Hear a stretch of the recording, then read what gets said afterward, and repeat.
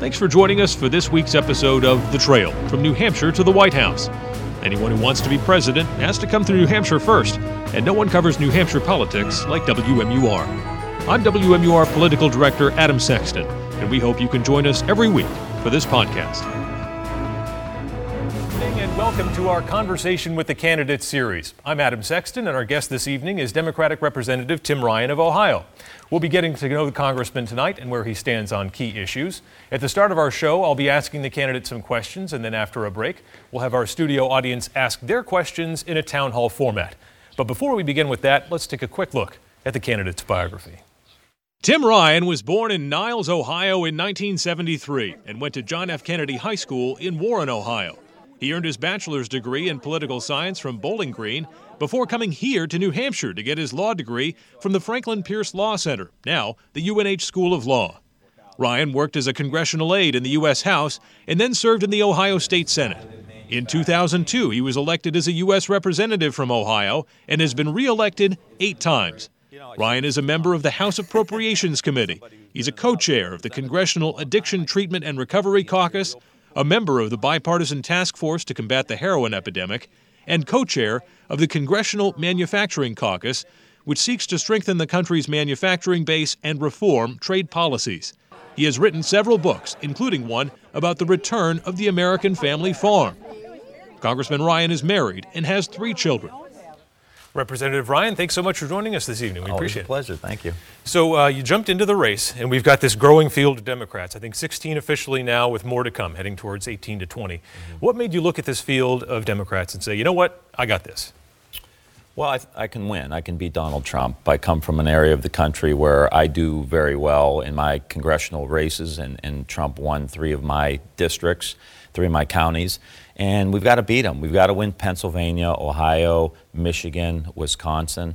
We've got great candidates in the race, but I know I can beat him, and I know I can get the economy squared away. I really understand the old economy because I come from the old Rust Belt, and I've seen it unwind over the last 30 years, 40 years.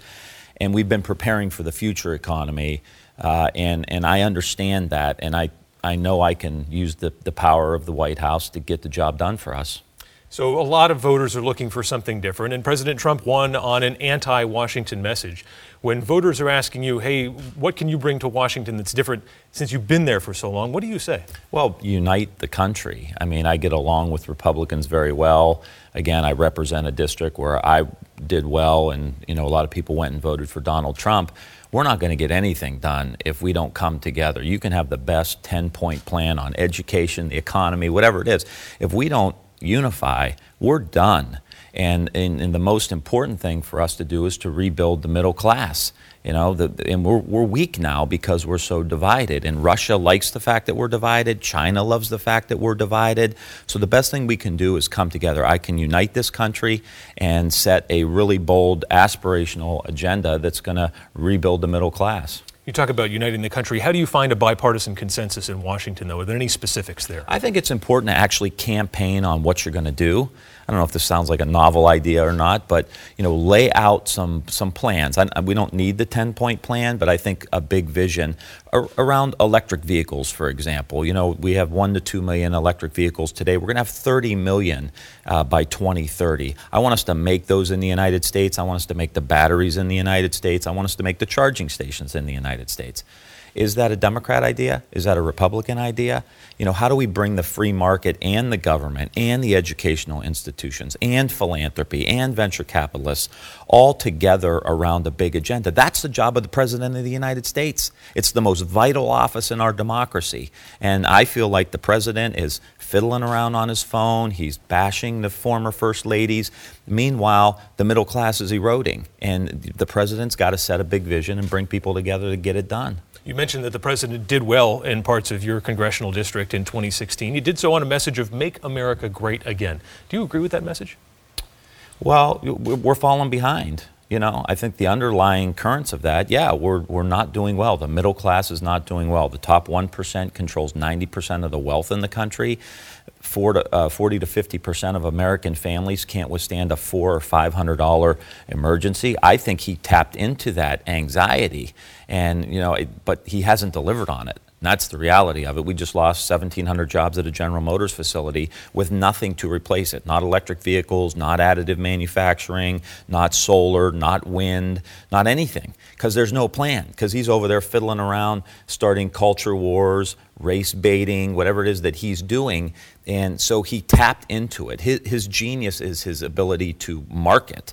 But we don't need a marketer. We don't need someone who can star in a reality TV show. We don't need a superstar. We don't need a savior. We need a grinder. We need someone who's going to get in the foxhole with the American people and together solve these really big problems that we have. Do you have any concern right now that the Democratic Party is moving too far to the left? I think the focus has got to be on economics. I mean, the reality of it is these issues around criminal justice are critically important. We need criminal justice reform. We need health care reform. We just got to have a broader conversation, but the thrust of our conversation has to address the economic anxiety that average people are feeling today. I can't explain enough to people, and I don't have to in places like New Hampshire and Ohio, but in the Beltway and in some of the financial centers, they don't understand the level of anxiety. We got the GDP and we got the stock market. We need to figure out what the national stress level is. What's the national anxiety level today? It's huge. And the economy's doing super well, supposedly, and the stock market's doing well, and unemployment's low. But yet the anxiety level's high. What's it going to be like if the economy takes a downturn? That's my concern. And if our message as Democrats is not a robust, we are going to rebuild the middle class. We are going to cut workers in on the deal. If workers who work hard, play by the rules, who take a shower after work, don't trust the Democrats, we're not going to win the presidency. They will trust me, and I will get them back in our camp, and then we'll have a nice coalition to rebuild the country. Congressman Ryan, don't go anywhere. I'm not. Right after the break, we're going to have our studio audience join this conversation. Stay with us. Do you know Gomer's Gollies? Golly, golly, golly, golly, Sergeant, I just can't get over it. Get to know Gomer's Gollies on Gomer Pyle. Sponsored by Heritage Plumbing, Heating, Cooling, Electric. Welcome back to our conversation with the candidate and tonight's guest, Congressman Tim Ryan of Ohio. It's time to bring in questions from our audience. I will jump in with a follow-up if necessary, but basically this belongs to the New Hampshire voters right now. So let's get to our first question from Joan Wentworth. Thanks. Good evening, Congressman Ryan. What are your thoughts on the types of circumstances where the president should or should not issue an executive order? And as president, would you support setting limits on their use? That's a great question. It's easy as a member of Congress to say it should be very limited as to whether or not a president should issue executive orders. Everything is circumstantial. When you look, for example, when President Obama was doing executive orders around DACA, making sure we were protecting those kids, I don't know what the Congress is going to look like. I don't know what we're going to be able to pass or not pass. So it's circumstantial. I will say there'll be a couple principles. Is it going to protect people? Will it help people? Will it help the environment? I mean, there's all kinds of different executive orders you can issue. And as we have this conversation over the course of the next year, I hope people will understand my values. And I would be willing to use executive orders if it's going to support the kind of things that we as a country should stand for, like protecting the DACA kids. But I can't give you a specific answer just because, I hope we have a Democratic House and a Democratic Senate, but we may not. And so therefore you may have to revert to executive orders to protect children or the environment. Okay. Thank you, Joan. Next question comes from Elizabeth Radisich. Good evening, Congressman. Thank you for being here for our questions. Thank you. Do you think the federal government should make marijuana legal? I think cannabis should be legal, yes. I think at this point there is a real issue around the criminal justice system where white kids and white people go to prison 4 times as much as people of color for the same crime around marijuana. I think that's a civil rights issue in my estimation. And so I also think there's a lot of opportunity We have medical marijuana in Ohio. It's already drawing investment. It's already producing jobs in communities, old Rust Belt communities. So I think there's a lot of opportunity here. Thank you. Thank you, Elizabeth. Next question comes from Stephen Kidder. Thank you so much. This is real rapid fire here. I mean, I'm an ACLU voter, which means I cast when I cast my ballot, I care about civil liberties. Yes. And an issue that's really important to me is immigration. So across the country, and specifically here in New Hampshire, ICE is pressuring local law enforcement to detain people so that ICE agents can then take custody of them. Will you commit to stopping the use of quote-unquote detainers, which pressure law enforcement to do federal immigration work? I think I think you're correct. The federal immigration officials should handle it. I think our local police are already overburdened. I know the heroin epidemic here in Manchester and in New Hampshire. We have the same issue in Ohio. The police forces in Ohio are understaffed. They don't need to be doing and executing the federal role. But I do think it's important that we have those agencies in place to get those heroin dealers or whoever they are potentially out of the country. Mm-hmm. But we have to not overburden the local police and local law enforcement. Thank you. Thank you, Stephen. And a quick follow-up question to that, Congressman. What's your perspective on building a wall on the southern border? Because I know Congress has approved funds for this in the past, and there are structures there, but what do you think about the whole thing? Yeah, well, the idea of having a wall from sea to shining sea is ridiculous. We're not going to put a wall in the middle of the Rio Grande River. We're not going to eminent domain property from farmers and ranchers in the southern parts of the southern states. And I think what the president has done by declaring a national emergency is taking money from essential military construction projects like at the Portsmouth Navy Yard, like at the Youngstown Air Reserve Station. Money is going to go from projects that we authorized in the United States Congress, we appropriated, he signed the bill into law, and now he's taken money from there. Now, we have got to be, as Democrats, strong on the border. We just got to be smart about it. There are technologies today that we can use. Again, you can't, 90% of the drugs are coming in through the ports of entry. They're also coming in through the water. And so we've got to make sure that we have enough dogs, enough personnel. That's where really the problem is. Fentanyl is coming in through the United States Postal Service. We've got to crack that nut. That's going to be very difficult. And to blow billions of dollars on a wall that he told people in Ohio and I'm sure in New Hampshire that Mexico was going to pay for it, I think is completely irresponsible. The national emergency in America today is that the middle class is on life support. That's the national emergency, not the wall.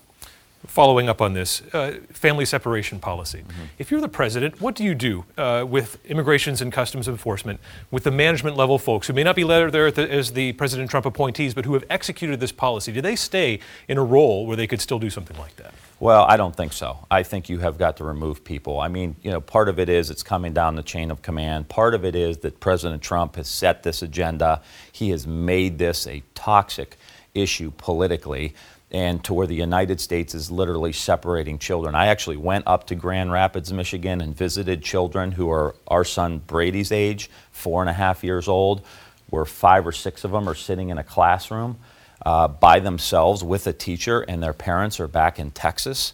That is an abhorrent act on behalf of the most powerful country in the world. Those practices need to end immediately.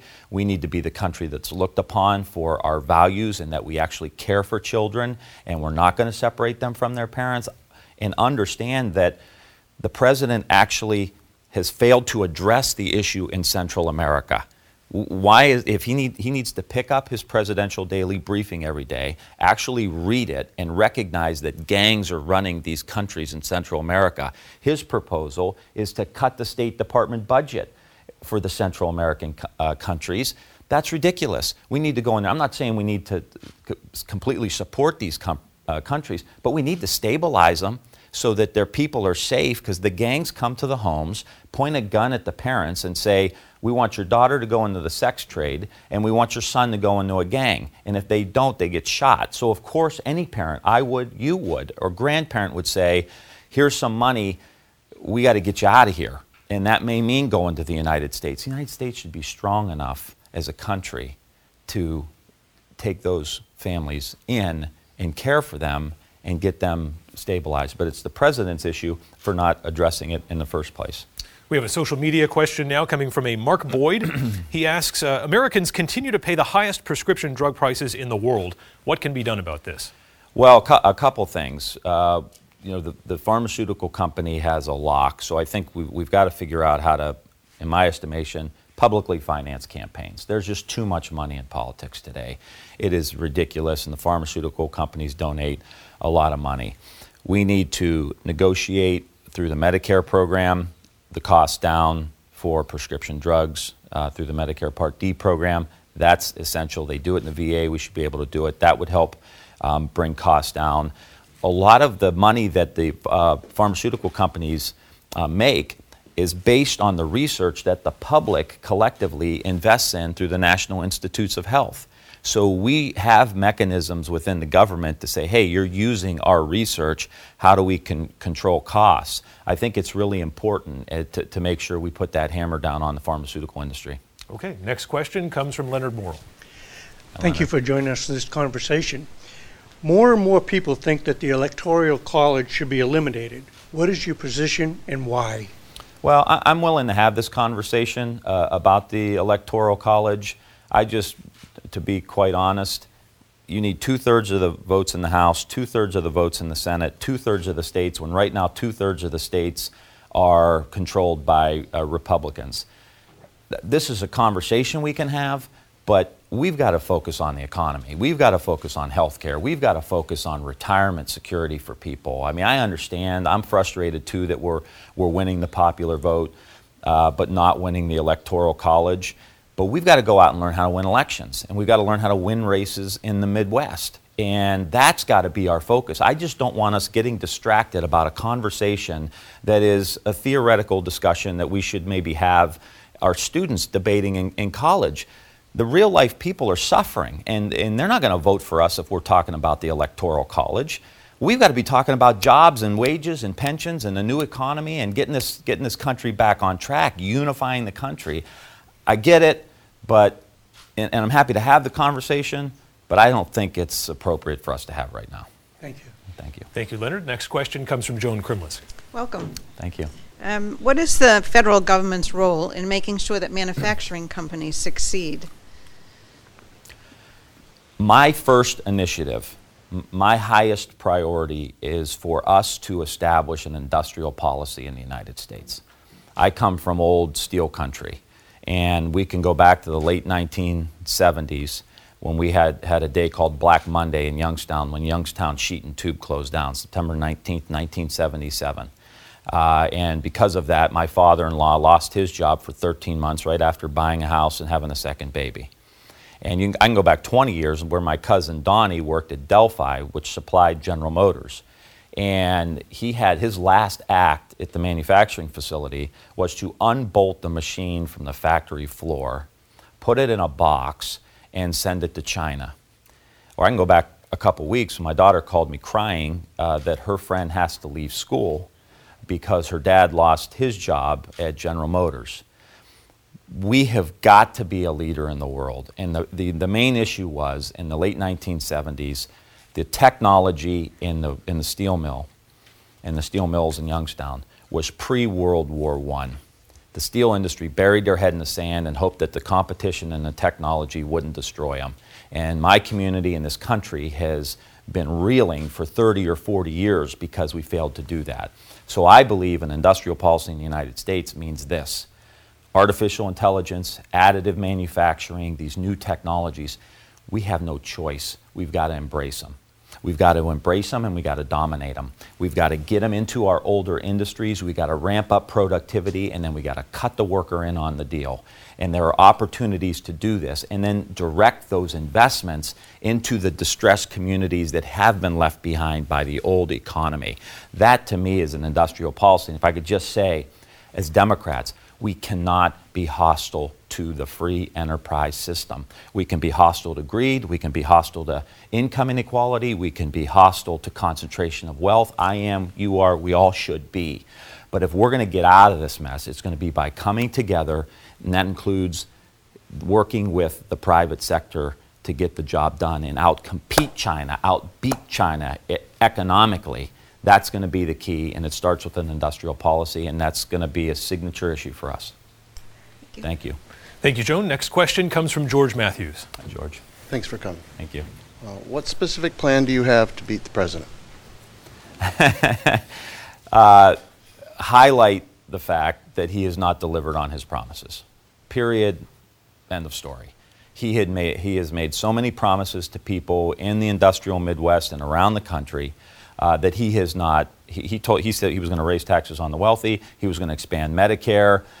He was going to do a $1.5 trillion infrastructure bill. I'm going to pin that to his backside, and he's not going to be able to get away from it, because we went in the opposite direction on everything. And in fact, he's made matters worse, because with the tax cut, we have projected deficits of almost $1 trillion a year, which means it's going to be even harder to do an infrastructure bill. It's even going to be harder to do the healthcare piece. It's going to be harder to invest into education. He has made commitments, and again, all of the problems weren't created by Donald Trump. I don't blame him for all the problems. I blame Donald Trump for not caring enough to try to fix them. He's too distracted. He wants to beat up former first ladies on Twitter. He wants a race bait. He wants to start fights. He wants to throw gasoline on every cultural rift we have in the United States. And we need to come together. I'm going to bring this country together. We're going to have some bold initiatives. We're going to have new strategies to fix old problems. But in essence, when I talk to voters, I say, hey, you gave him a chance. He didn't deliver. Thanks, George. Next question comes from Mary Kirstein. Good evening. According to several sources, the U.S. is responsible for 33% of worldwide armaments exports. If elected, would you take action to decrease the U.S. role in international arms sales? Well, I think it's important that we don't pepper the world with weapons. Most of this, and I don't know that stat intimately, but I would say most of this has come from what happened during the war in Iraq and Afghanistan. And the war in Iraq was an absolute disaster. And once again, we have not learned from history, where we actually arm people with lots of weapons that we think are our friends in the short term, and it turns out that in the mid to long term, they're not our friends, and they use those very armaments against us. We've got to go out in the world, and we've got to be a peacemaker. I think we have to have a strong military. I think it's critically important with the advance of China, with the advance of Russia. We can't cede that territory. We have to have a strong military. But we've got to make peace in the world. And that means being an example in the world, economically and culturally and politically. The United States needs to be looked upon as that. So peppering the world with these kind of armaments, I would be committed to end that, at least significantly reduce it. Thank you. Thank you. Thank you, Mary. Next question comes from Benjamin Pelletier. Hi, Benjamin. Hi. Would you be willing to work with North Korea if you were president to stop the creation of nuclear weapons? Sure. We have got to be engaged with North Korea. At the same time, we also have to make sure we have them checked and we have them in a box. It's a very dangerous regime. They could wreak a lot of havoc, and we have to be consistently engaged. And I have no problem trying to do that. Look, this is not easy. There's no magic wand for any of these issues, but we have to be engaged. Okay. Thank you, Benjamin. Next question comes from Facebook, and the questioner is Joseph Hazelwood. He asks, will you commit to requiring women to register for the draft in the interest of equality? Well, we don't have a draft right now, so that, to me... but you do have to sign up for selective service. I mean, yeah. At least I remember having to do that a number of years ago. Yeah, every citizen should have to sign up, for sure. Okay. Yeah.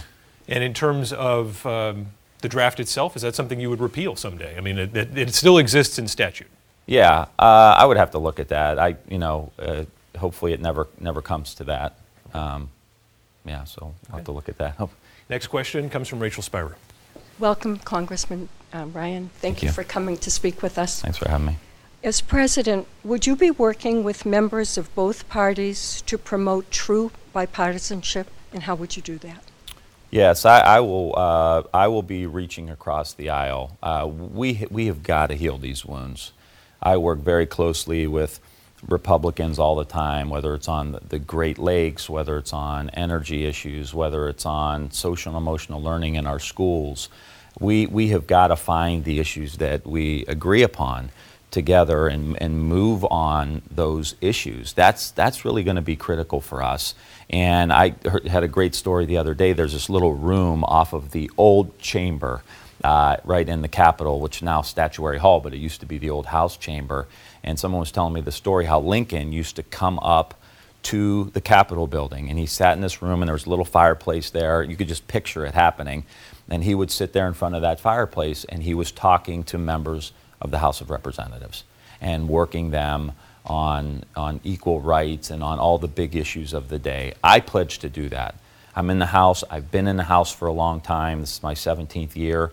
I will go up to the Capitol. I will sit with members of Congress. We have got to get this done. Again, it's not about dividing. It's about coming together. It's about America. We are at an inflection point in our country's history right now. Hey, Facebook recently made some changes. Now you're missing out on lots of content from WMUR. But it's easy to stay connected. Go to WMUR's Facebook page, tap follow, then see first. That's it. Just 2 taps brings you back in the know. The next 30 minutes is commercial free, so we can get to as many questions as possible. And we're going to start with Carolyn Morrill. Thank you. Hillary Clinton, former nominee of the Democratic Party, after her loss, hit the nail on the head by saying, "I did not realize this country was so divided." How do you plan on getting us united again? I think it starts with respect. I think we've got to start respecting each other, even if we disagree. And we've got to care for each other. I mean, not to get sentimental about it, but we've got to care about each other. We're all in the same boat. We're all blessed to be Americans. And we've got to start from that point, that we're human beings and we've got to respect each other. We don't always have to like each other. This is like what we tell our teenage kids, you know, like you got to love each other, but we know you're not always going to like each other, but it doesn't matter. That's the philosophy I'm going to bring. I'm going to listen. I think we have to listen. And I think Republicans have some good ideas. I think we need the free market to help move the needle and really scale things up. So let's sit down and work it out. I'm not here to be on an ego trip. I'm here to get the job done for our kids.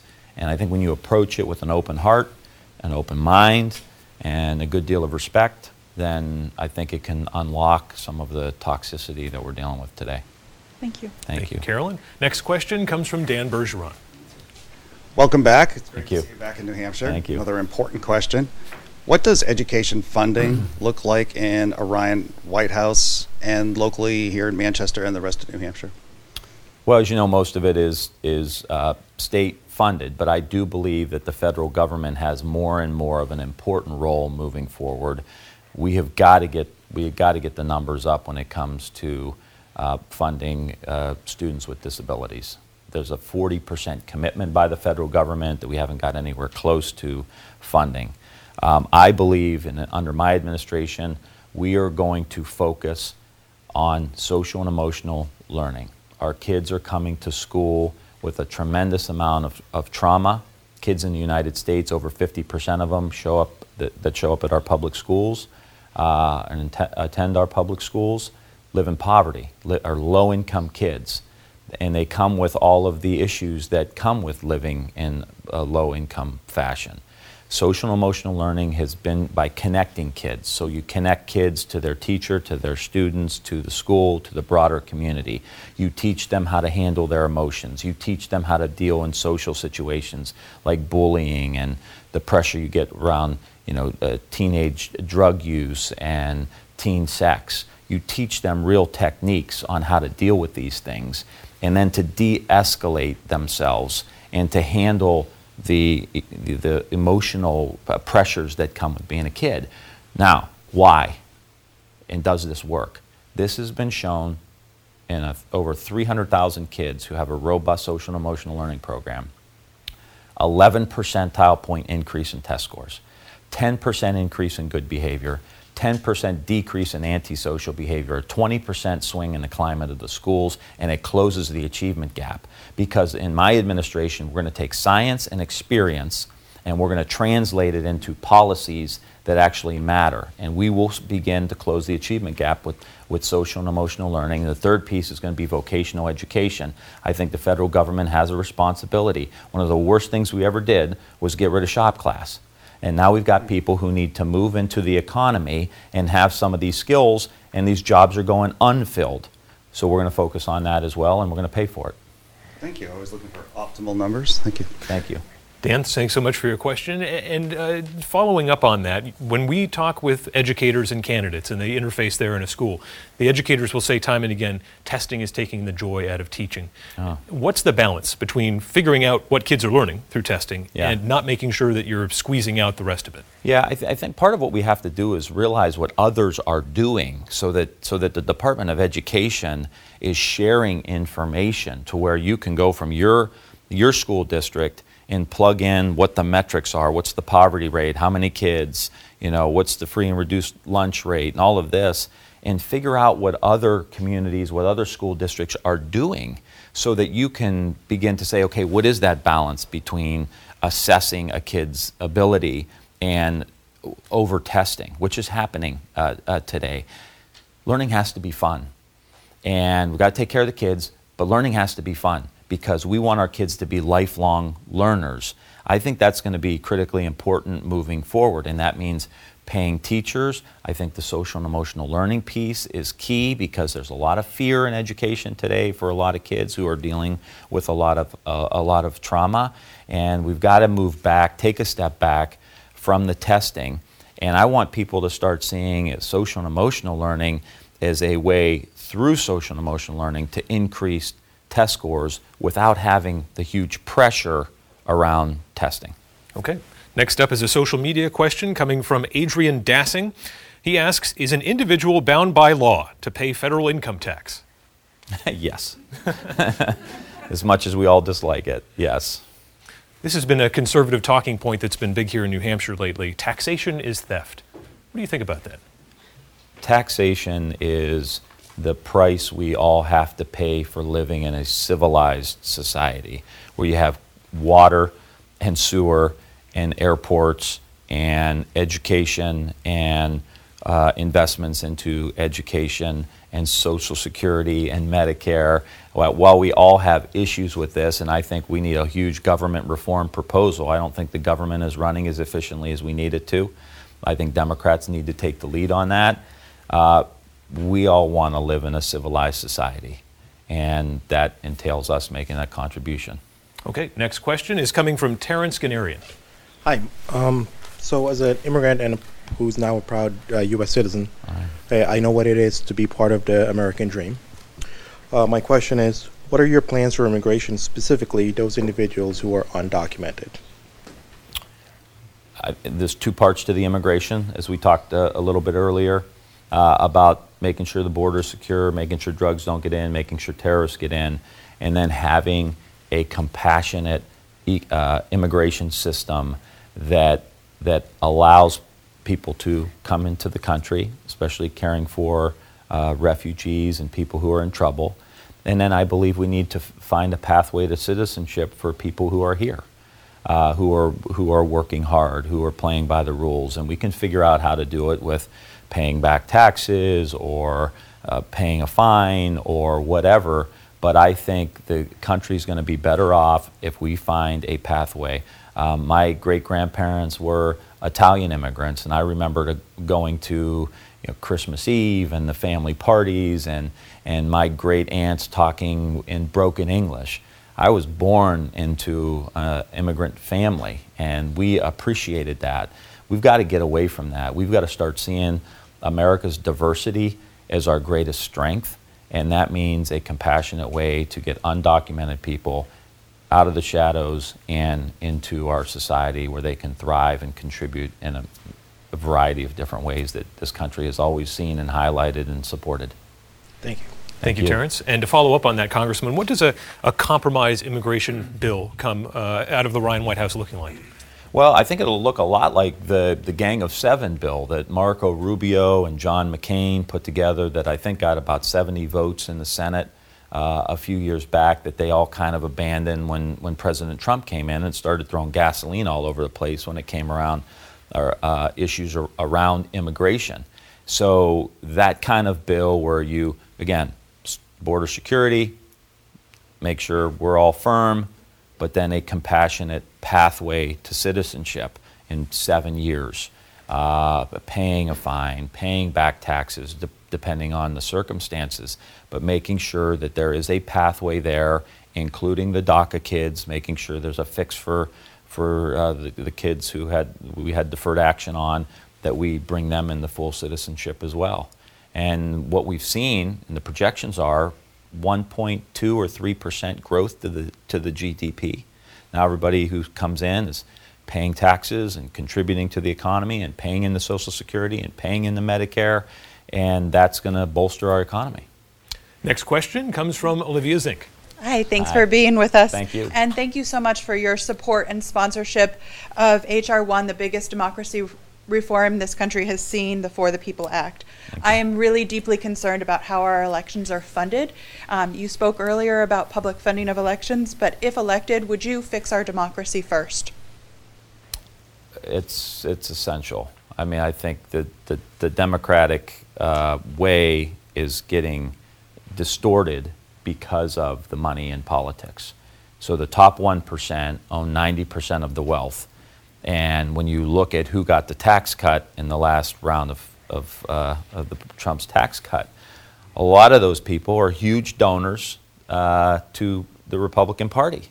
So they get hundreds of $millions back in taxes, and then they dump them into these super PACs that end up spending money to get people elected who will continue down the road of keeping those tax cuts. So fixing the democracy has to be essential. I think it's the democracy and the economy. Those are the two things we really got to move on. So it will be a priority for me. I believe in publicly financing of elections. I've been supportive of that my entire career, not just because I hate raising money as an elected official, but I think it is the most corrosive thing happening in our democracy today. Thank you. Thank you. Thank you, Olivia. And just to follow on that question, Congressman, all sorts of candidates are making pledges about the kind of donations and money they won't take in this race. So as a candidate, can you lay out what kind of money you're not going to be taking? You know, I haven't made any pledges yet. I mean, I've never felt like if I take a contribution from somebody that somehow I'm obligated to vote for them. I've accepted donations from a variety of people and voted against their interests. They're not always happy with that, but my own personal opinion is if you're accepting money and then you feel obligated to have to vote that way, you're in the wrong business. You're not representing your people. So at this point, I've not made any pledges or anything with regard to campaign finance, other than to say, I think I'm the only candidate talking about publicly financing of elections. And that, to me, is the main commitment, the main push we need to have. And do you have a position on term limits? For members of Congress? Yeah, say Congress and the Senate. I'm not a term limit fan. I never have been, because in my experience, what you'll have bureaucrats, whether they're in the Department of Defense, Department of Education, Army Corps of Engineer, wherever, that have 40 years experience. And then you have a member of Congress who's trying to get something done, or a senator that's trying to get something done, who does not have the level of experience as the bureaucrat you're trying to move with policy, and they outfox you. And I knew this. I mean, when I first got in, these people I was dealing with, they knew a hell of a lot more than I did. Now I've been in 17 years. Now I know at least as much as they do, and I have the authority to try to move them along. So I think you'll have staff and bureaucrats running the entire federal government. And I think that's a bad deal for us. And I've seen members of Congress who had been in 30 or 40 years call bureaucrats out and say, that's baloney, because I've been here longer than you, and you're going to do what we got elected to do by the people. I think it's giving away the store, it's giving away the power that should belong to the people through their elected representatives. Okay. Next question comes from Margaret Anderson. Hi. Thank you for coming. Are you in favor of ranked choice voting? Say it again? Are you in favor of ranked choice voting? Ranked choice. I don't know. Someone asked me this last night, and I have not looked at it, so I can't give you a good answer. It sounds really interesting to me. I know they do it in Maine, and I was watching Jared Golden's race up there, and someone was kind of saying, oh, it's the ranked choice. And I was like, what? So give me some time to study up on that. Okay, thank you. Yeah. Social media question next from Nils Christensen. He asks, what will you do to stop the wasting of taxpayer money?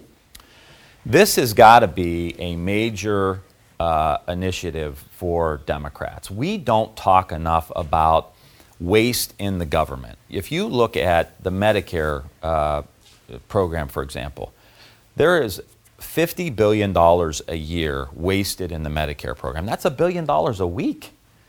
Now, we want Medicare. I'm not going to, so we need to put structures in place in our healthcare programs, in our military programs, and the Defense Department and agriculture and all of these to squeeze and get these programs running efficiently. We need a strong reinventing of government using data analytics, using metrics.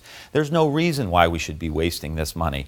And I'm not saying we save that money in the Medicare program and we give it to Warren Buffett in a tax cut. I'm saying we save that money and reinvest it back into the program and extend the life of the program. But it is ridiculous for us to cede that territory to conservatives, because all they do is they make it look like the government isn't working efficiently, and then they cut the programs and they cut the funding. So we need to be, as defenders of health care for everybody, as defenders of education, making sure these programs are running really efficiently. So we will have a big reinventing government initiative that we will be proposing, and I'm excited about it because I think it's 2019. All right, Trump wants to build the wall. We're talking about technology. Let's use that technology to really get the government working efficiently for the American people. Two things you just touched on there. Healthcare. Are you in support of Medicare for all? I've been on the Medicare for All bill since 2007. So I tell all the new people who are in Congress now, I said, I'm on Medicare for All before it was even cool, okay? I think the natural next step is bring Medicare down to 50 or 55. If you want to stay on your private insurance, you can. Help people pay for it like the Affordable Care Act did, where you would give people credits if they couldn't quite afford for the health care piece, the Medicare piece. I would allow businesses with under 50 employees to be able to buy into the Medicare program. This will help with innovation, this will help with entrepreneurship, this will help with small businesses, because they're getting killed today with health care costs. But I actually think this is not necessarily the right conversation. We can't just be talking about a healthcare system that covers us when we're sick. We've got to talk about a healthcare system that actually keeps us healthy. And how do we build incentives into the process for employers, for patients, and for doctors that get rewarded for keeping us healthy? 75% of our healthcare costs today are for chronic diseases that could be prevented, which means we've got to look at our food system. We've got to look at the stress in our country that we have, economic and otherwise. We've got to look at our agriculture system as well. So how do we have a system that isn't what we have today, which is disease management, right? And then you've got the healthcare companies and the pharmaceutical companies saying, how can I make money off of this thing, right? If we want to knock the socks off of or kneecap the pharmaceutical industry, let's figure out how to stay healthy. We spend 2.5 times as much as every other industrialized country. We get worse results. That's a broken system. So part of it is us being competitive and healthy and ready to rock and roll against China. And to me, that means a system that moves towards prevention, factors in food as a component to the diseases, and then we need to set metrics over the next decade of how do we cut cardiovascular disease in half? How do we cut diabetes in half? And diabetes, just lastly, half the country today has either diabetes or pre-diabetes. A diabetic costs 2.3 times as much as every other patient. That is going to sink the healthcare system. So whether it's Medicare for all, private insurance, fee-for-service, out-of-pocket, VA, however you want to say it, that system's going to sink if half the country has diabetes. And so my pitch is going to be front-loading it, talking about food, talking about prevention, talking about what we're giving our kids in our schools, getting us healthy again, and being less reliant on pharmaceutical companies. That's what we can do as an act of rebellion against the pharmaceutical industry. And we'll get to Gail in a second here, but you mentioned agricultural policy, and it's too bad the Colby Sawyer student isn't here today, because she's asked this question repeatedly about how do you get more local food to people. Well, you have a policy in the ag department, and then circling back to the waste too. A lot of people see waste in the ag department, but how do you first reform that department, and then you're talking about making people healthier through food policy? Explain. Yeah, so I wrote a book a few years ago called The Real Food Revolution. And in the subtitle, I talk about the return of the family farm. We've got to have agricultural policies that move to regional and sustainable farming, because it's better for the environment. It produces real food, not the crops that go into really highly processed foods.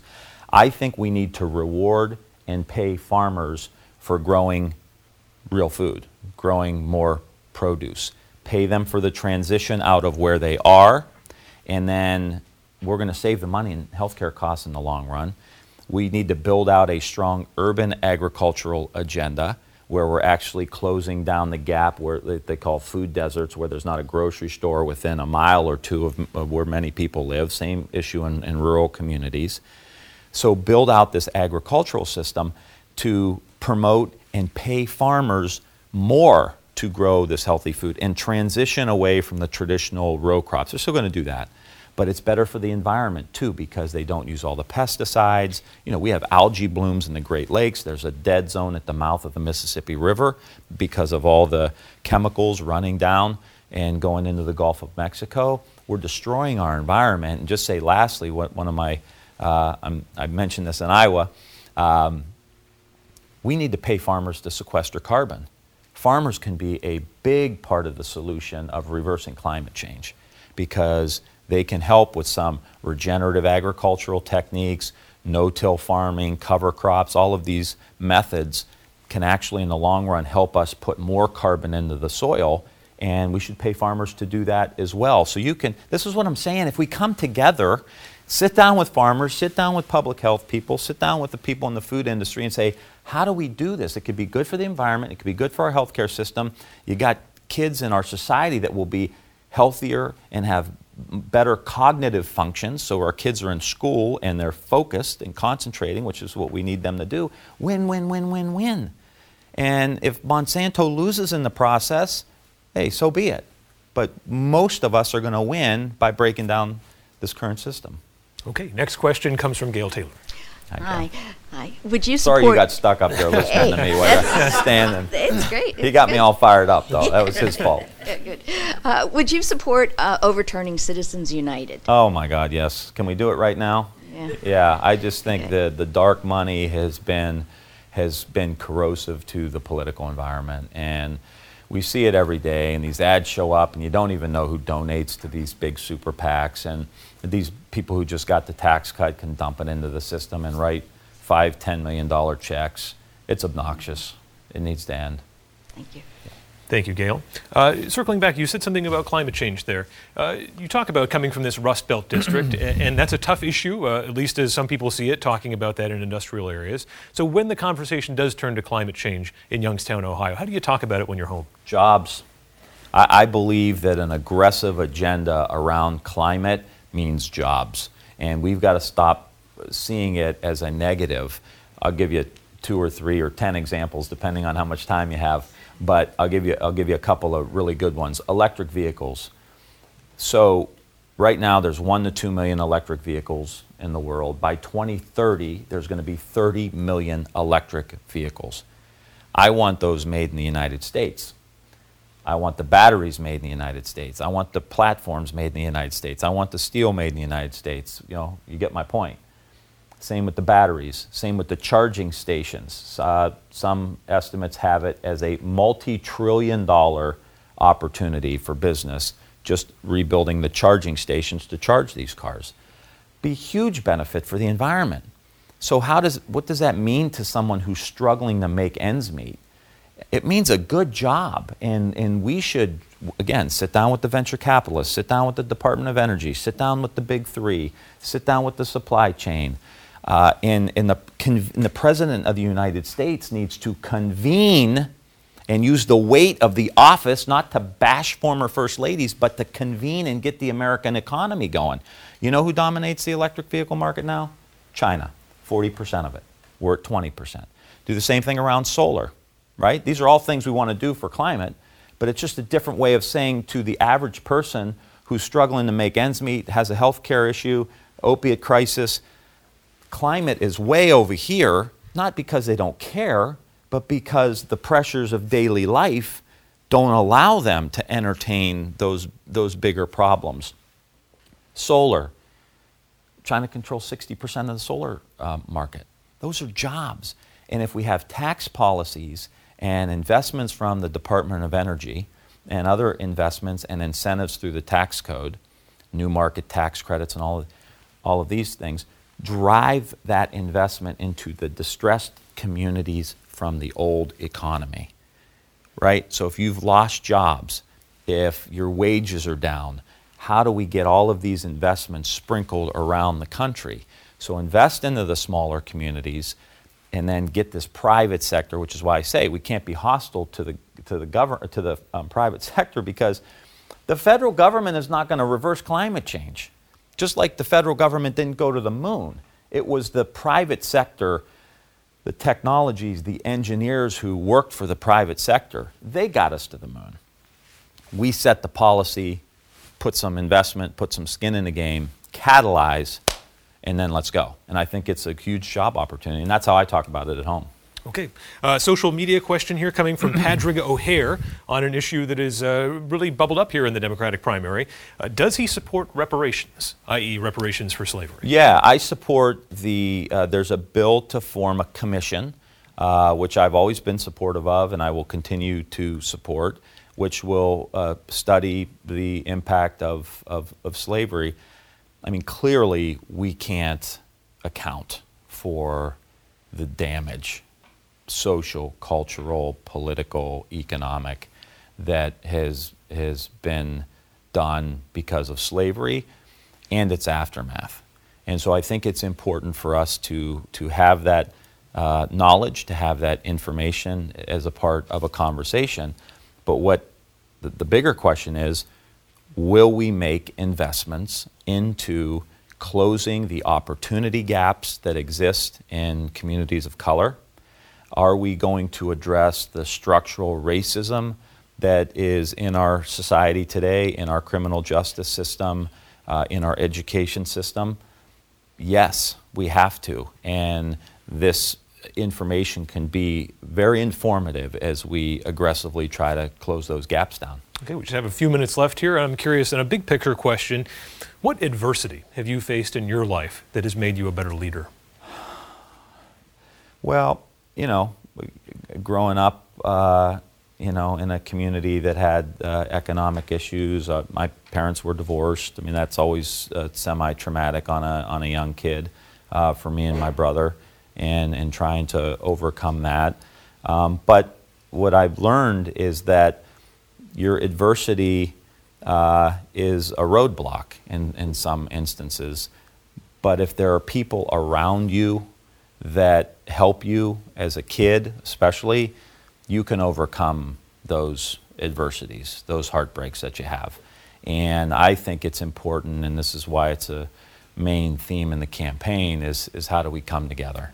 Because I know with all the challenges that come with that particular circumstance, the community was around me. It was my coaches, it was my teachers, it was the neighbor who would kick you in the rear end if you needed it, and sometimes kick you in the rear end if you didn't need it, but was there for you, and they loved you, and they cared about you, and the idea that we're all coming together. Another one was when I got hurt. I thought I was going to be the quarterback of the Cleveland Browns when I was growing up, and that was like all my eggs were in one basket. And I blew my knee. I got a football scholarship to be a quarterback at Youngstown State University. And I was so excited. It was a Division I college, and I was going on to live my dream. First scrimmage, I blew my knee out, and shattered the dreams. And now they had to get Baker Mayfield, and now he's the quarterback there. So, I'm sorry, but I think they're going to be okay. And that was really challenging. I mean, because that broke my identity really as this quarterback. And I had to overcome that and really reassemble, who I was moving forward. But drew a lot from that, and that got me into politics. And here I am running for president. So God works in mysterious ways. And last question, we got about a minute here. You are unique in any candidate running for president in that you've lived in New Hampshire for an extended period of time. What was your favorite thing about living here when you went to UNH Law, then Franklin Pierce Law School? Oh, the fall. I mean, are you kidding me?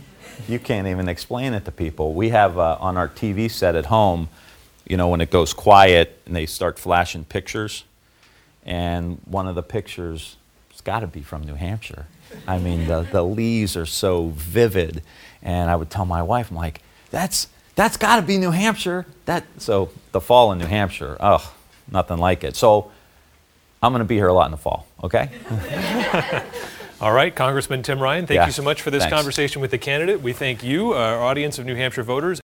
Thanks for joining us for WMUR's The Trail, from New Hampshire to the White House. If you have a moment and can write a review or subscribe to this podcast, we'd certainly appreciate it. You can also find us on WMUR.com and our free WMUR app 24/7. See you for the next episode of this podcast next week.